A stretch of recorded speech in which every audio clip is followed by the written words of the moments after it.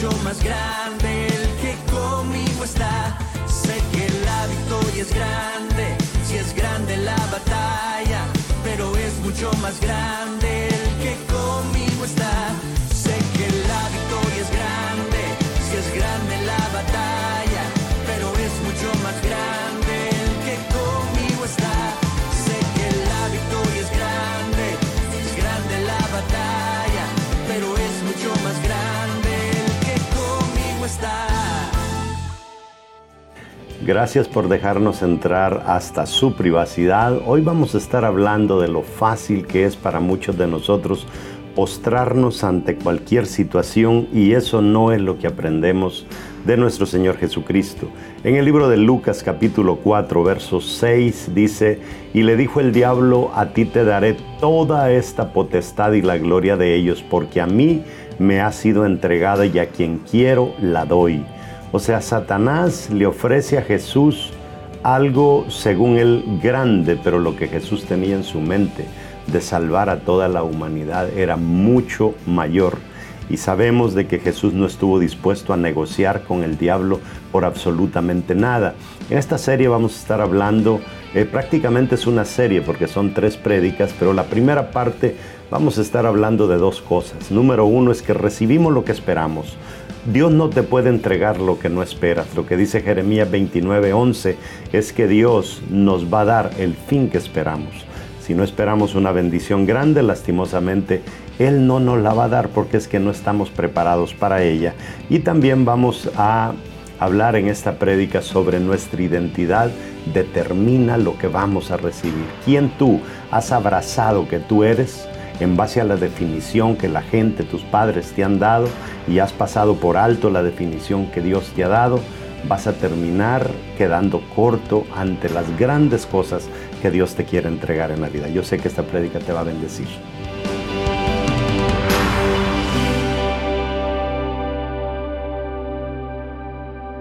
Agarre su Biblia y vamos a declararlo.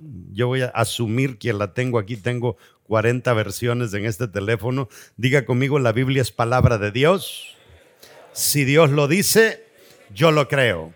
Si Él dice que tengo riquezas, soy rico. Si Él dice que tengo salud, soy sano. Si Él dice que tengo salvación, soy salvo. Si Él dice que soy su hijo, soy importante. Por eso, de hoy en adelante, nadie más me definirá.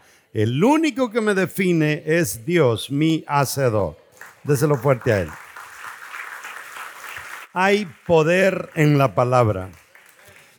Hace más o menos unos 18 años va a ser ahora en octubre.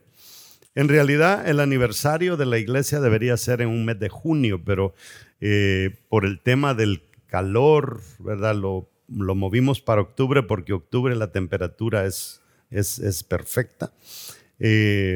Pero la iglesia cumple año. Y hace 18 años, cuando Dios nos puso la inquietud de arrancar lo que fue Vida Real, como a las 2, 3 de la mañana, Dios me inquietó con que escribiera lo que es la visión de la iglesia. Y me dormía y me despertaba, escribí un poco, tenía una libreta al lado de mi almohada. Y escribí algo que dice tener un alcance mundial en la visión. ¿Cuántos se han memorizado la visión de Vida Real? Y ese tema de tener un alcance mundial, la verdad es que era el reto más grande para mí. ¿Cómo vamos a tener un alcance mundial 11 pelones? ¿Cómo? Pero como lo declarábamos y lo declarábamos y lo memorizábamos y lo declarábamos y lo memorizábamos, ahora estamos llegando al mundo entero, no solo a través de la televisión, a través de las redes sociales, pero ya oficialmente somos 36 iglesias Vida Real en diferentes partes del mundo.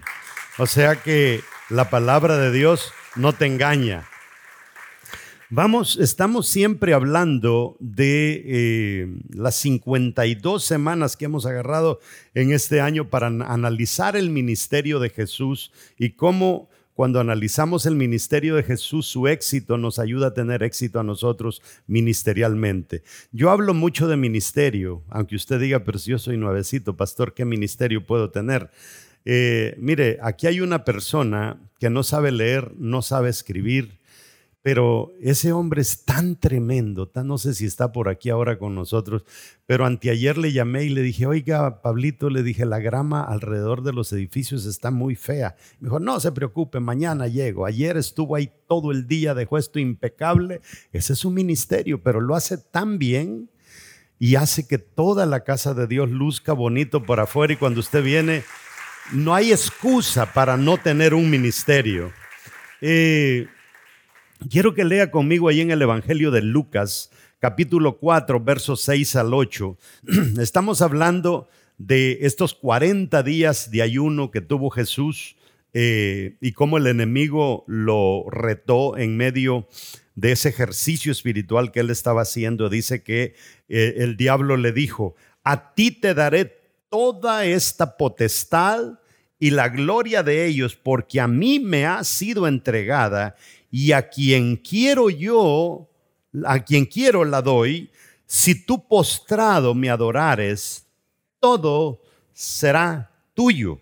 Respondiendo Jesús le dijo, vete de mí, Satanás, porque escrito está, al Señor tu Dios adorarás y a Él solo salvarás. ¿Qué es lo que había en Jesús que hizo que renunciara a esta propuesta? Pero quiero que también lea conmigo, porque posiblemente no termine esta prédica el día de hoy y la vamos a extender a la semana que viene, porque vamos a estar hablando de esta experiencia que tuvo este paralítico cuando Pedro y Juan entraron al templo, verso 1 del capítulo 3 del libro de Hechos. Dice Pedro y Juan subían juntos al templo a la hora novena, la de la oración. ¿Cuál es la hora novena? Se lo voy a aclarar hoy. La primera hora para los hebreos es, el día comienza a las 6 de la mañana. Primera hora, 6, segunda hora, 7. Primera hora, 6 a 7, 7 a 8, 8 a 9. Entonces estamos hablando, dice, en la hora novena. ¿Cuál sería la hora novena? Las 12 son las 6, las 3 de la tarde son las 9. ¿Ok? Por ahí tiene usted claro el dato. Verso 2, y era traído un hombre cojo de nacimiento, a quien ponían cada día a la puerta del templo, que se llama La Hermosa, para que pidiese limosna de los que entraban en el templo. Quiero que se vaya formando este cuadro. Aquí está este hombre pobre, arrastrado, pidiendo limosna.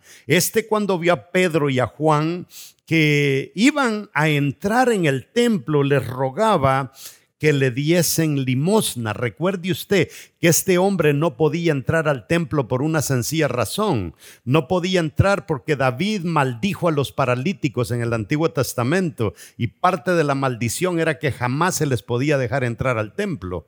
¿Está conmigo? A los días después, David dice, ¿qué pasó con la descendencia de Saúl? Le dicen que era un tal Mefiboset, dice, vayan a traerlo. Y sin darse cuenta, él fue el primero en meter un paralítico al templo, después que él había dictado eso. Cuando David se enfrentó a un ejército y el rey del ejército dijo, con los paralíticos vamos a vencer a David. Desde ese día David maldijo a los paralíticos, y estos paralíticos están fuera desde los días de David. ¿Está entendiendo? Mas Pedro dice el verso 6, dijo, no tengo plata ni oro, pero lo que tengo te doy. En el nombre de Jesús de Nazaret, levanta y anda. Y tomándolo por la mano derecha, le levantó, y al momento se le afirmaron los pies y los tobillos. Quiero que le ponga atención al verso 7, porque hicieron la oración y el paralítico no se levantó, sino que fue hasta que lo agarraron y le pegaron el estirón que vino la sanidad a él. Verso 8, y saltando se puso en pie y anduvo y entró con ellos en el templo, andando y saltando y alabando a Dios. Verso 9, y todo el pueblo le vio andar y alabar a Dios, y le reconocían que era el que se sentaba, diga conmigo, él era el que se sentaba a pedir limosnas a la puerta del templo, La Hermosa, y se llenaron de asombro y espanto por lo que le había sucedido. Cosas asombrosas le pasan a los hijos de Dios. Amén. Siéntese, vamos a darle la bienvenida a las personas que nos ven en el mundo entero a través de las diferentes plataformas, a través de la televisión, a través de la radio, a través de podcasts. Quiero hacer una pregunta. ¿Ha hecho usted de su desgracia algo normal para su vida? Todos nosotros pasamos por momentos difíciles y todos nosotros en algún momento pasamos por un periodo de desgracia. Y el problema es de que el ser humano es criatura de costumbre. Hace un tiempecito atrás yo me quedé en la casa de mi mamá, yo creo que hace como 3 años me quedé en la casa de mi mamá y me di cuenta que mi pobre mamá no tenía aire acondicionado. Y yo dije, Dios mío, y mi mamá sin aire acondicionado, y le compramos un aire y se lo pusimos en el cuarto. Al día siguiente, ¿para qué me pones eso? Fiebre me dio. ¿Y por qué, mamá? ¿Y eso, quién va a dormir con ese gran frío? La sirvienta que le tenemos a mi mamá para que la ayude vive en el cuarto con el aire acondicionado y mi mamá sigue en el mismo cuarto. ¿Con qué?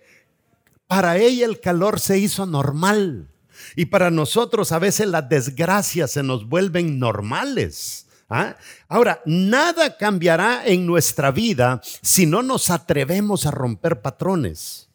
Hay patrones que tienen que ser rotos porque si no los rompemos vamos a seguir en las mismas condiciones y nunca nosotros vamos a alcanzar algo que no estamos dispuestos a alcanzar. Usted tiene que estar dispuesto a alcanzarlo. No sé cuántos de ustedes se recuerdan años atrás cuando usted quizás estaba allá todos aquí son de la capital, ¿verdad? No, pero en los campos hacían carreras de cinta. No sé cuántos de ustedes se recuerdan. Le colgaban en un lazo a uno un montón de argollas y usted salía con el caballito todo totoleco y tenía que ir y con un lápiz tenía que ensartar el lápiz en la argolla. Pero los que acertaban no quitaban el ojo de la argolla y se llevaban. Y una muchacha bonita le entregaba ahí un peine o una cajita, regalitos medio baratos, pero ahí le traían su regalito, pero uno, wow, lo logré. ¿Por qué? Porque teníamos que ver eso que queríamos alcanzar. Entonces, nosotros nunca seremos los mismos si comenzamos a romper patrones como cosas tradicionales, que ya no es que así somos. Los Morales así somos, los Pérez así somos. ¿Y qué, verdad? Ninguno de nosotros ha ido a la universidad, dicen algunos. Ninguno en mi familia ha sido doctor. Así vamos a morir. Y no, hay que romper patrones. El trabajo número 1 de la fe es elevar nuestras expectativas.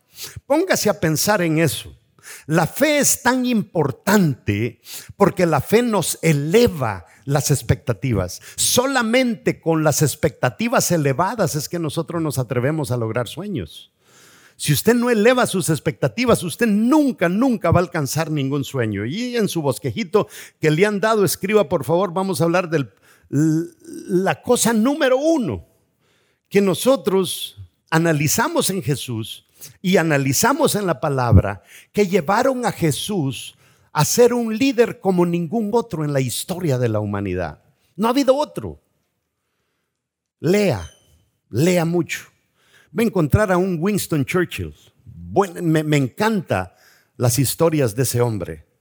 Era un, Dios mío, ese tipo se anotó unas victorias tremendas. Él nunca se rendía. Un día una de las personas que le ayudaban allí en la casa de gobierno le dijo, señor Churchill, le dijo, si usted fuera mi marido, le dijo, yo le metiera veneno en un té a usted para que se muriera. ¿Y quién se quita una pedrada así de una dama? Y él le dice, si yo fuera su marido, con gusto me tomaría el té, le dijo. Como quien dice, ¿quién va a vivir con una mujer tan rara como usted? Grandes hombres de Dios, Napoleón Bonaparte, grandes líderes, pero ni uno se le asemeja a nuestro Señor Jesucristo. Porque todo el liderazgo de Jesús, nada giró en torno a Él. Todo giró en torno a nosotros. Todo. Analice el mensaje de Jesús. Número 1, recibimos lo que esperamos.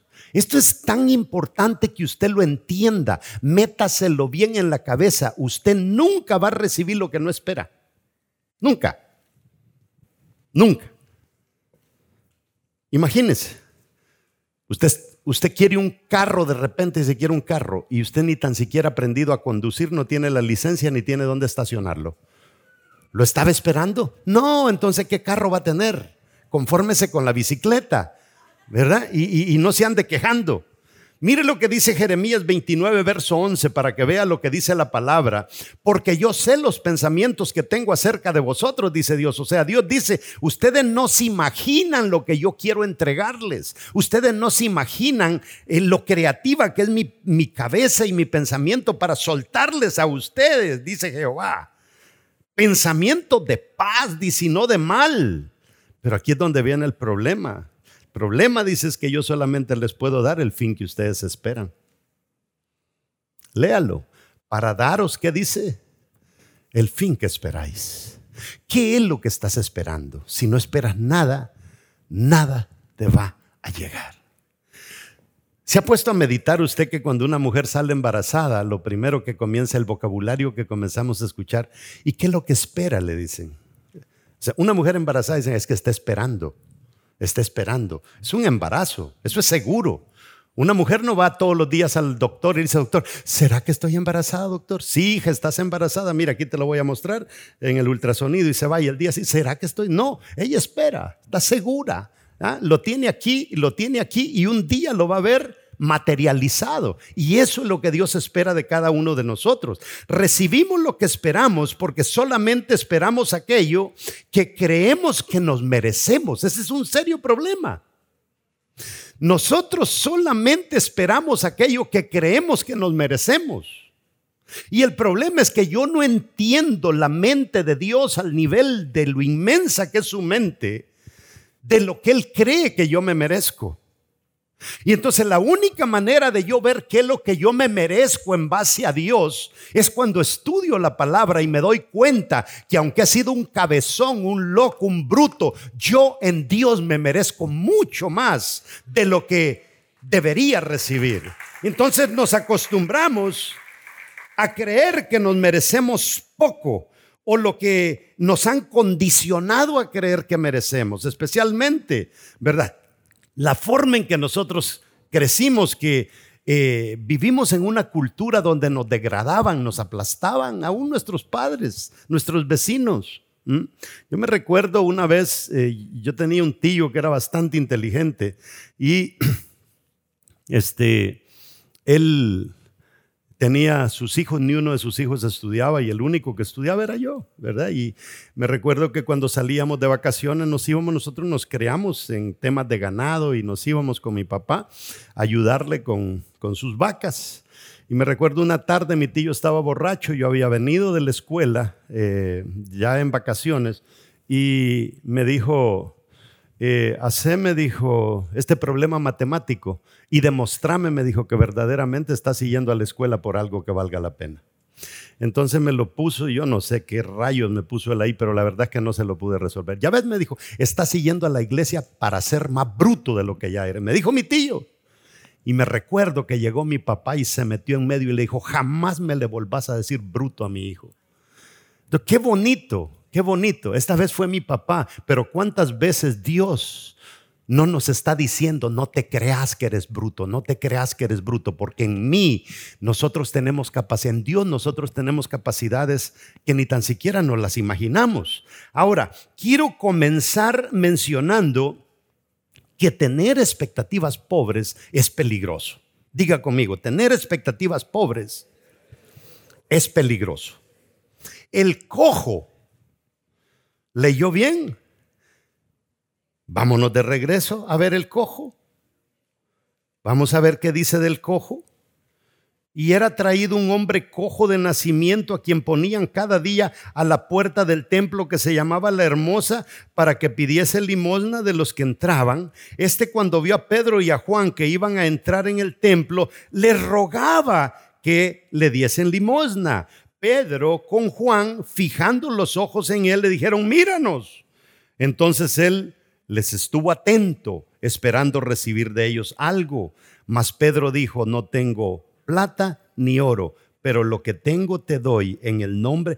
Él está esperando algo, ¿sí o no? Pero está esperando lo tradicional. Él está esperando que suene la monedita en el vaso. Pero Pedro y Juan le vienen a decir, no, es que en Dios ya las cosas no son así. Lo que Dios te quiere dar es más que monedas.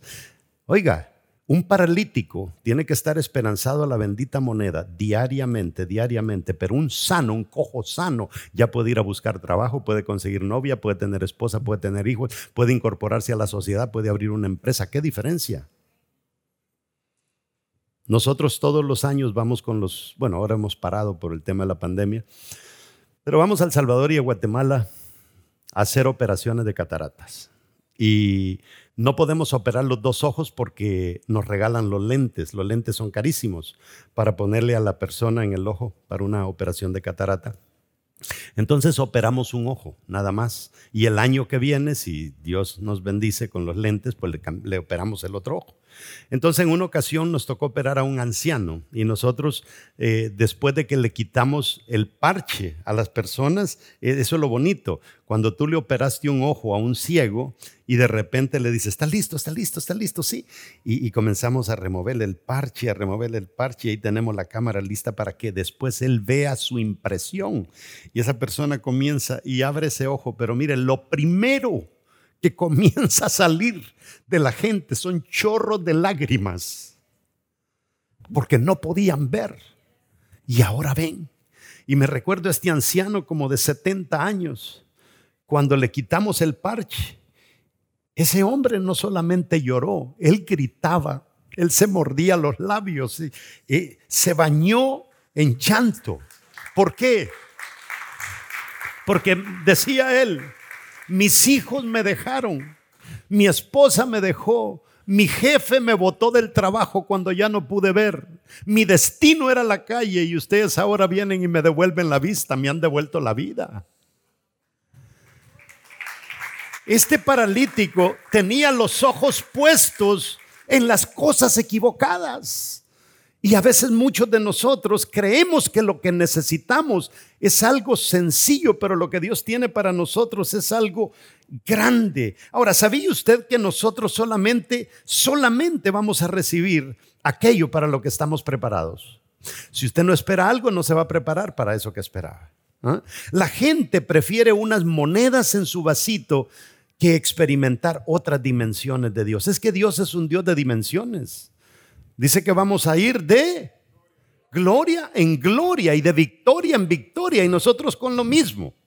No, tenemos que entender quiénes somos en Dios. Sin darse cuenta se conforman con la rutina en vez de romper los patrones antiguos. La rutina es algo terrible. La rutina es que nos aplasta. La rutina nos roba el futuro, nos secuestra el éxito en la vida. Entonces nosotros somos presa fácil del enemigo si no rompemos patrones. O sea, póngase a pensar, ¿qué es lo que Satanás le dice a Jesús? Mira, ves todo lo que está allí, todo me lo han entregado a mí. ¿Y tenía razón Satanás, sí o no? Sí, porque Adán y Eva se lo habían entregado. Mira, todo eso te lo doy. ¿Y qué es lo que Jesús prácticamente le dice? Satanás, me vas a disculpar, pero yo no tengo los ojos puestos en monedas. Yo tengo los ojos puestos en que un día yo quiero ser el rey del universo y voy a salvar a toda la humanidad sin que se me quede uno sin salvación. Eso es lo que él estaba buscando.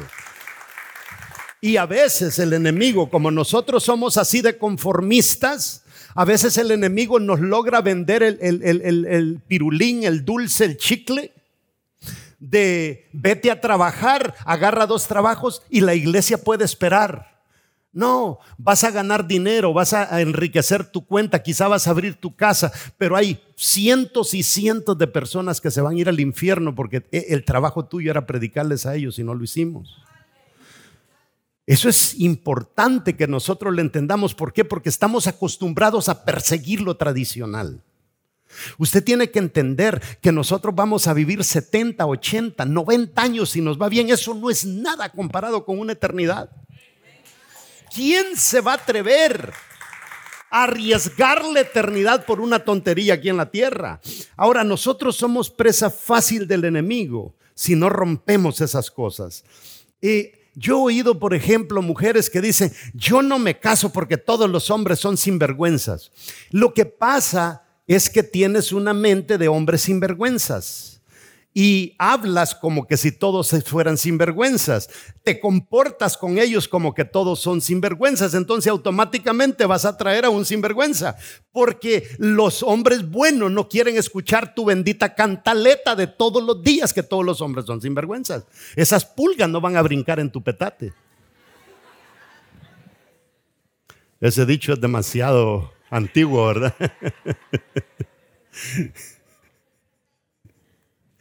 ¿Quiénes no saben lo que es un petate? Yo creo que la mayoría de ustedes no saben, ¿verdad? O gente que dice, no estudio porque no creo que me gradúe. Tú recibes siempre lo que tú estás esperando. La gente no eleva sus expectativas por temor a fallar.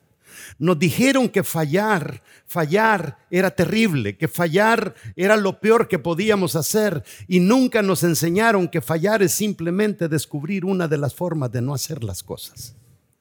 Cuando tú fallaste una vez, tienes que alegrarte y decir, me alegro porque acabo de descubrir una de las maneras de no hacer las cosas. Me recuerdo estos días, este tipo que está mandando cohetes al espacio, se le explotó y le dijeron, ¿qué te parece tu cohete que se explotó? Dijo, buenísimo, aprendí mucho de esa explosión de ese cohete. Nosotros debemos de entender bien las cosas, poner esta realidad de nosotros en perspectiva. Mejor es conformarme con un poquito y no ser decepcionado, dice la gente, que anhelar crecer y correr el riesgo de fallar. La gente no se quiere animar a eso. Tuvieron un pequeño fracaso y eso los marcó y jamás lo quieren volver a intentar. La segunda cosa, y aquí sí le digo que esto es bien. ¿Cuál fue la primera cosa? La número 1. Vamos a recibir solamente lo que esperamos. Por favor, entiéndalo. ¿Qué le pasa a usted cuando recibe un paquete que usted no ha pedido? Usted inmediatamente dice, yo esto no lo pedí. Porque no lo estás esperando, porque no es tuyo, porque tú no lo ordenaste. ¿Cuándo le vamos a poner a Dios una demanda por algo grande que no estoy acostumbrado a recibir? Nuestras demandas son las mismas. Número 2, nuestra identidad determina lo que recibimos. ¿Quién yo creo que soy? Me condiciona a recibir lo que yo creo que me merezco. Es tan importante que tú entiendas que nuestra identidad es definida en base a las definiciones que la gente que ha estado toda la vida a mi alrededor me han dado. Si papá te dijo bruto, torpe, burro, si yo le dijera unas frases que mi papá nos decía a nosotros, usted diría que es. Nosotros nos decía unas frases mi papá que ni nosotros sabíamos lo que significaba. Yo no sé si mis hermanos se recuerdan, pero a veces decía, vos sos un chompipe de la calera. ¿Y qué rayos será eso? Uno es chiquitito, el chompipe de la calera. La calera era un lugar donde supuestamente solo gente tonta había y así, y el chompipe es el pavo ese, ¿verdad? Torpe. Y así lo marcan a uno a veces los padres, ¿verdad? Con definiciones raras, y uno crece creyendo que uno es un chompipe de la calera, ¿verdad? Y ni tan siquiera investigar qué significa. Entonces nuestra identidad determina lo que vamos a recibir. Salmo 27:10, miren lo que dice en la versión Dios habla hoy. Aunque mi padre y mi madre me abandonen, tú, Señor, dice, te harás cargo de mí. Eso es importante entenderlo, que el papá que yo tengo en la tierra es simplemente una fotocopia del papá celestial que tengo arriba, y es más, algunos ni le hacen justicia a la fotocopia. Antes de que tan siquiera mi papá entrara con mi mamá en ese momento íntimo, dice Dios a Jeremías, antes que te metiera ahí en el coso ese, yo ya te conocía y ya te había hecho profeta. Ese es el verdadero Padre que nos dice quiénes somos.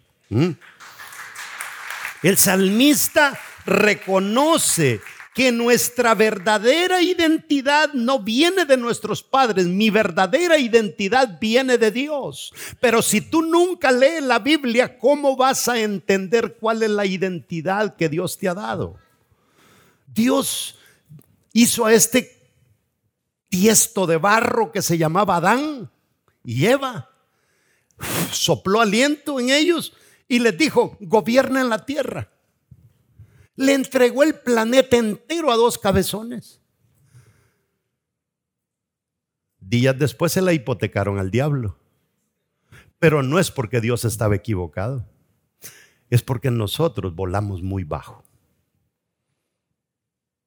Después viene el segundo Adán y dice: les voy a demostrar que mi papá tenía razón. Yo voy a morir por todos ustedes. Voy a corregir el error que cometió el primer Adán. Yo soy el segundo Adán. Yo soy un alma viviente. Les voy a devolver todo lo que Satanás le hipotecó al diablo. Si cuando Jesús está teniendo ese ayuno hubiera sido después de la muerte de Jesús, que no podía ayunar después de muerto, Satanás no le podía haber dicho: todo lo que ves es mío, porque ya Jesús se lo había quitado cuando murió en la cruz. Todo lo perdió Satanás ante Jesús, por Jesús haber muerto en la cruz. Si Jesús se conforma con recibir el pequeño paquetito, eso de todo lo que ves te lo doy, Él no hubiera podido conquistar el universo entero para nosotros. ¿Está entendiendo? Jeremías 1:5: antes que te formase en el vientre te conocí. ¿Dónde me vio Dios? Y antes que nacieses te santifiqué. ¿Sabe dónde nos vio Dios? Cuando sopló y agarró ese poco de aliento y le puso tu nombre, y esperó cuando mamá y papá estuvieran haciendo cuchi cuchi y lo soltó. Antes quiere decir que nuestro origen no está en ese gustazo que se dieron nuestros padres. Nuestro principio viene mucho antes que eso. Él nos creó, Él agarró un poco de su aliento en la eternidad. Por eso la palabra del Señor dice que hay identidad, dice que hay eternidad en el hombre, en la mente del hombre, en el corazón del hombre. Algo en mi corazón me dice que yo no nací para vivir en esta tierra todo el tiempo. Algo dentro de mí me dice que hay cosas mayores para mí después de la muerte. Sí, porque miren, los egipcios eran paganos, pero creían que después de la muerte iba a venir algo más.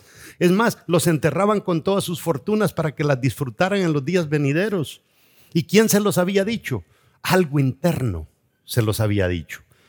Ahora, nuestra identidad bíblicamente es eterna.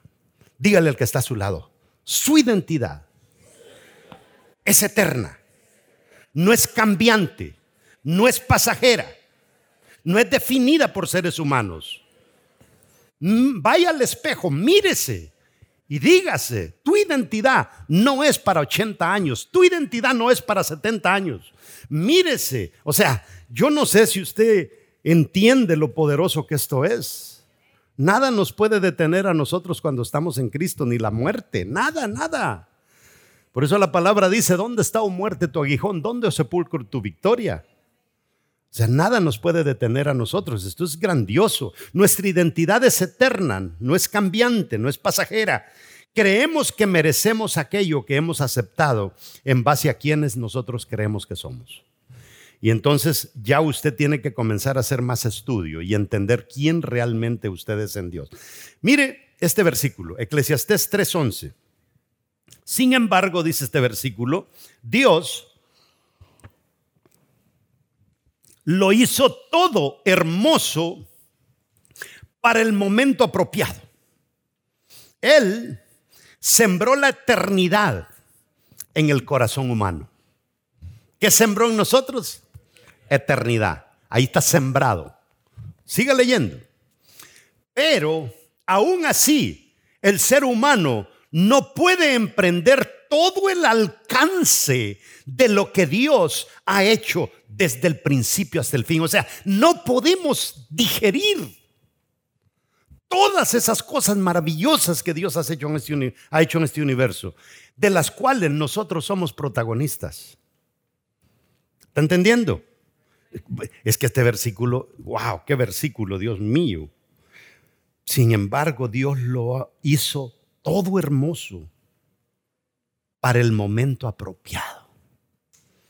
Él sembró la eternidad en el corazón humano, pero aún así el ser humano no puede comprender todo el alcance de lo que Dios ha hecho desde el principio hasta el fin. No podemos dejar que el enemigo nos robe nuestra identidad. Nunca se conforme usted con definiciones que le dieron sus padres. Satanás le dice a Jesús: si en verdad eres hijo de Dios. ¿Qué quiere decir eso? Póngase a pensar.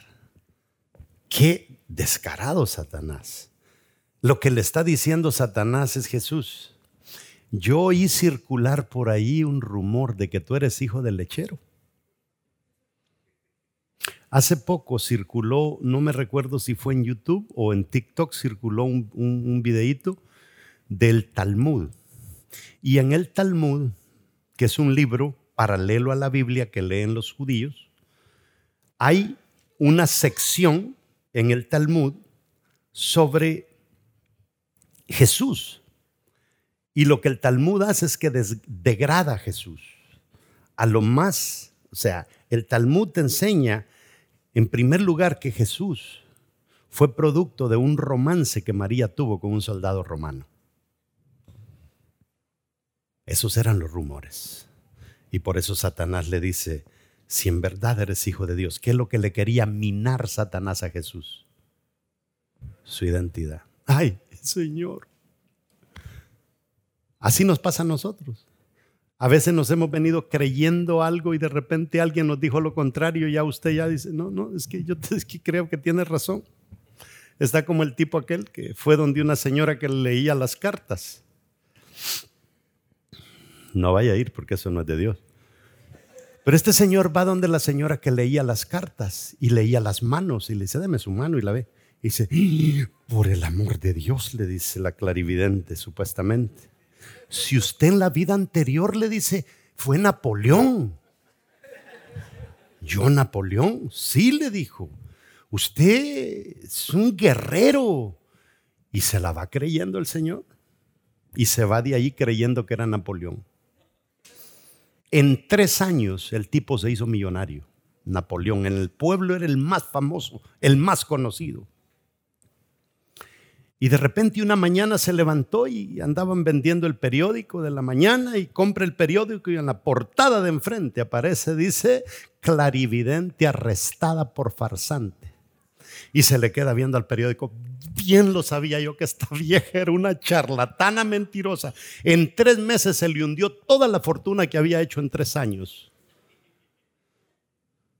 Porque cuando el diablo mina nuestra identidad, nos desbarata. Eso es algo que usted no puede permitir. Después que le quiere carcomer su identidad, le ofrece poder Satanás a Jesús. Y le ofrece riquezas, porque quería probar si su estrategia funcionaría. El diablo usa los mismos cartuchos a través de la historia. Las mismas herramientas. Si tan solo nosotros supiéramos que el diablo es predecible y que usa las mismas estrategias y las mismas herramientas, nosotros no cayéramos en sus farsas. Si solo ves a tu nivel o ves hacia abajo, nunca ves hacia arriba, nunca vas a intentar crecer. Porque siempre vemos para allá, siempre estamos viendo para abajo, siempre. Fíjese que ahora está en moda, a veces uno corrige a los jóvenes y le dice uno: es que no hagas eso, no hagas cosas buenas que parecen malas, hijo o hija, ¿verdad? Asóciate con otro tipo de gente que no sé qué, levántate más. Sí, pero es que mire fulano, y se vienen a comparar con el más ruin. ¿Por qué no te comparas con el más inteligente? ¿Por qué no se comparan los hijos con los brillantes? Pero es que mire, el otro y el otro, todos andan haciendo lo mismo. Por eso nosotros solamente vemos cómo nos vamos pareciendo más a los más arruinados, y eso no nos va a sacar de este hueco a nosotros. Tú nunca le pondrás una demanda por algo mayor a tu vida si siempre ves lo mismo. Métale una demanda a su vida, diga, ya me harté de esta situación. Yo no vine a este país a lavar platos, yo no vine a este país a ser cocinero, yo vine a ser dueño de este bendito restaurante. Yo he venido, póngale una demanda a la vida. Lo único que este hombre paralítico ha experimentado es lo que le ha tocado vivir desde el vientre de su madre. Es lo único que él ha podido experimentar. Y por eso este hombre lo que quiere es una limosna. Y los discípulos le sueltan esa palabra que dice, oro y plata no tenemos, pero lo que tenemos te lo damos. Lo que le están diciendo es, nuestra mentalidad no gira en torno al oro y la plata. Nuestra mentalidad gira en torno a algo superior. Él no lo entendía en ese momento. Oro y plata no tenemos, pero lo que tenemos te damos. ¿Qué quiere decir eso? La mente de estos discípulos no giraba en torno a hacerme rico, no giraba en torno al sueño americano. ¿Qué quiere usted? ¿Lograr el sueño americano o el sueño divino? El sueño que Dios tiene para nosotros. Dios tiene sus sueños con nosotros.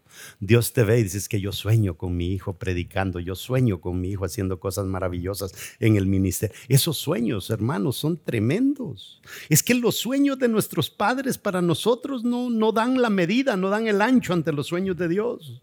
Yo me recuerdo oír de mi mamá y me decía, hijo, tú vas a ser cura, vas a ser cura. Póngase a pensar dónde estuviera yo. Y mi papá me decía, vos vas a ser mecánico, hijo. No tengo nada en contra de los mecánicos. Es más, necesito uno en este momento que arregle camiones. Vas a ser mecánico, hijo. Y no lo cambio por lo que Dios me ha dado. Y la tercera cosa, y creo que lo vamos a dejar para la semana que viene, repetimos lo que experimentamos en nuestras vivencias. ¿Escuchó bien? Yo repito lo que experimento en mi diario vivir. Lo que he experimentado desde niño, eso es lo que voy a repetir. Eso es lo que voy a repetir. Y aquí viene un problema serio, mujeres y hombres, los ciclos. Mi abuela fue divorciada, mi mamá fue divorciada, yo voy a ser divorciada. A mi abuela la dejó el marido, a mi mamá la dejó mi papá y a mí me va a dejar mi marido. De todas maneras, así nos tocó. No. Nosotros tenemos que volar por encima de todas esas suposiciones humanas que nosotros nos creemos fácilmente, simple y sencillamente, porque este vinagre en el que estamos metidos nos carcome. Este vinagre es peligroso. Por eso es necesario que si estás en el vinagre del mundo todos los días con esa gente trabajando, diciéndote cosas negativas, póngase a pensar. Una mujer que le acaba de ser infiel el marido se junta con una hermanita de la iglesia que quiere ser líder de célula. ¿Qué cosas dice la mujer que le acaba de ser infiel el marido? No, es que usted, mire, a mí me pasó ahora, pero mañana le va a pasar a usted. Cuidadito, métase a la iglesia y va a ver. Es que le va a fallar y le va a fallar y le va a fallar. Y uno tiene que ser astuto. Hay gente que dice, yo no sé por qué las personas solo en la iglesia pasan metidos. ¿Sabe por qué?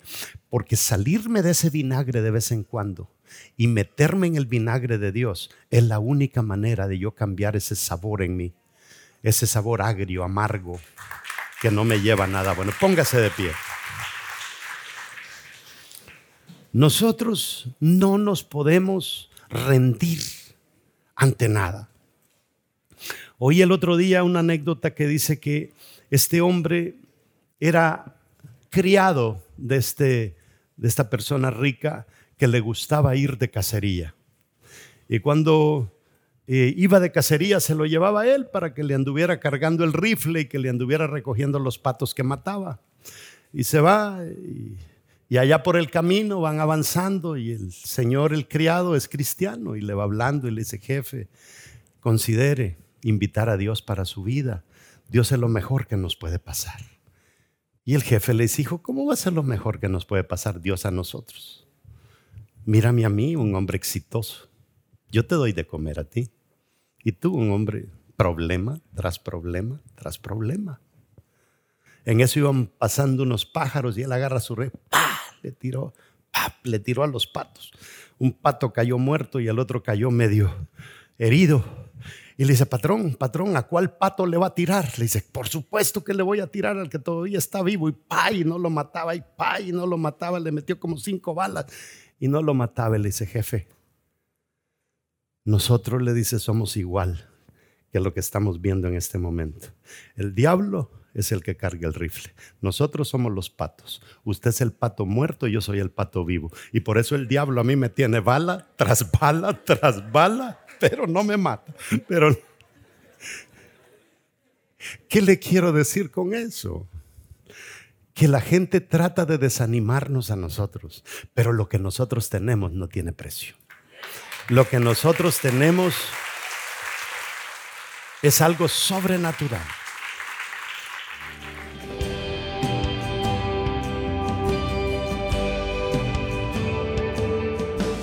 Sé que esta prédica nos ha enseñado mucho y estamos llegando al final de ella, pero no me gustaría que aterricemos sin sacar una joya de esto y que podamos entender que de nada sirven las intenciones de Dios para nuestra vida si nosotros no estamos preparados.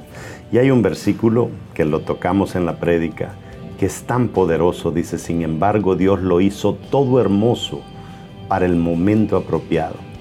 Él sembró la eternidad en el corazón humano, pero aún así el ser humano no puede comprender todo el alcance de lo que Dios ha hecho desde el principio hasta el fin. Debemos de pedirle a Dios que abra nuestro entendimiento para poder redefinirnos en base a lo que Él piensa de nosotros y que no sigamos escuchando las voces que vienen de afuera que nos quieren hacer creer que somos lo que Dios no dice que somos. Algo bien importante, nosotros no podemos llegar a nuestro grandioso destino que Dios tiene para nosotros si primero no hacemos un pacto con Él, si primero no tomamos la decisión de aceptarlo a Él como nuestro verdadero Padre que Él es. Y eso es fácil, lo hacemos con una oración y te quiero invitar, si tú nunca has tenido una relación con Jesús, hazlo hoy. Si no te funciona, simplemente retrocede, pero yo sé que te va a funcionar. ¿Estás listo? Vamos a hacer esta corta oración que va a cambiar tu vida. Di conmigo, Señor Jesús, reconozco que soy un pecador, pero también reconozco que tú eres mi Salvador, que tú derramaste hasta la última gota de tu sangre para perdonar cada uno de mis pecados. Gracias, Señor, por limpiar mi vida y por escribir mi nombre en el libro de la vida. Gracias, Señor, por esta oportunidad que me das de poder recibir tu salvación. En el nombre de Jesús hago esta oración. Amén. Si tú hiciste esa oración, realmente es tan poderosa. Yo la hice años atrás y te digo que de lo único que me arrepiento es de no haberla hecho antes. Yo te garantizo que tu vida va a tener un giro completo. Porque ahora ya no vas a definir tu vida en base a lo que la gente dice, sino que vas a definir tu vida en base a lo que nuestro Padre dice. Espero que encuentres una iglesia en el área donde vives o ponte en contacto con nosotros. Tenemos nuestra iglesia en línea y tenemos todo un equipo atendiendo para que tú puedas recibir nuestro discipulado y te puedas enraizar en los caminos del Señor. Y si tú estás cerca de una de nuestras iglesias, visítanos. Sé que nunca más vas a ser el mismo. Bendiciones.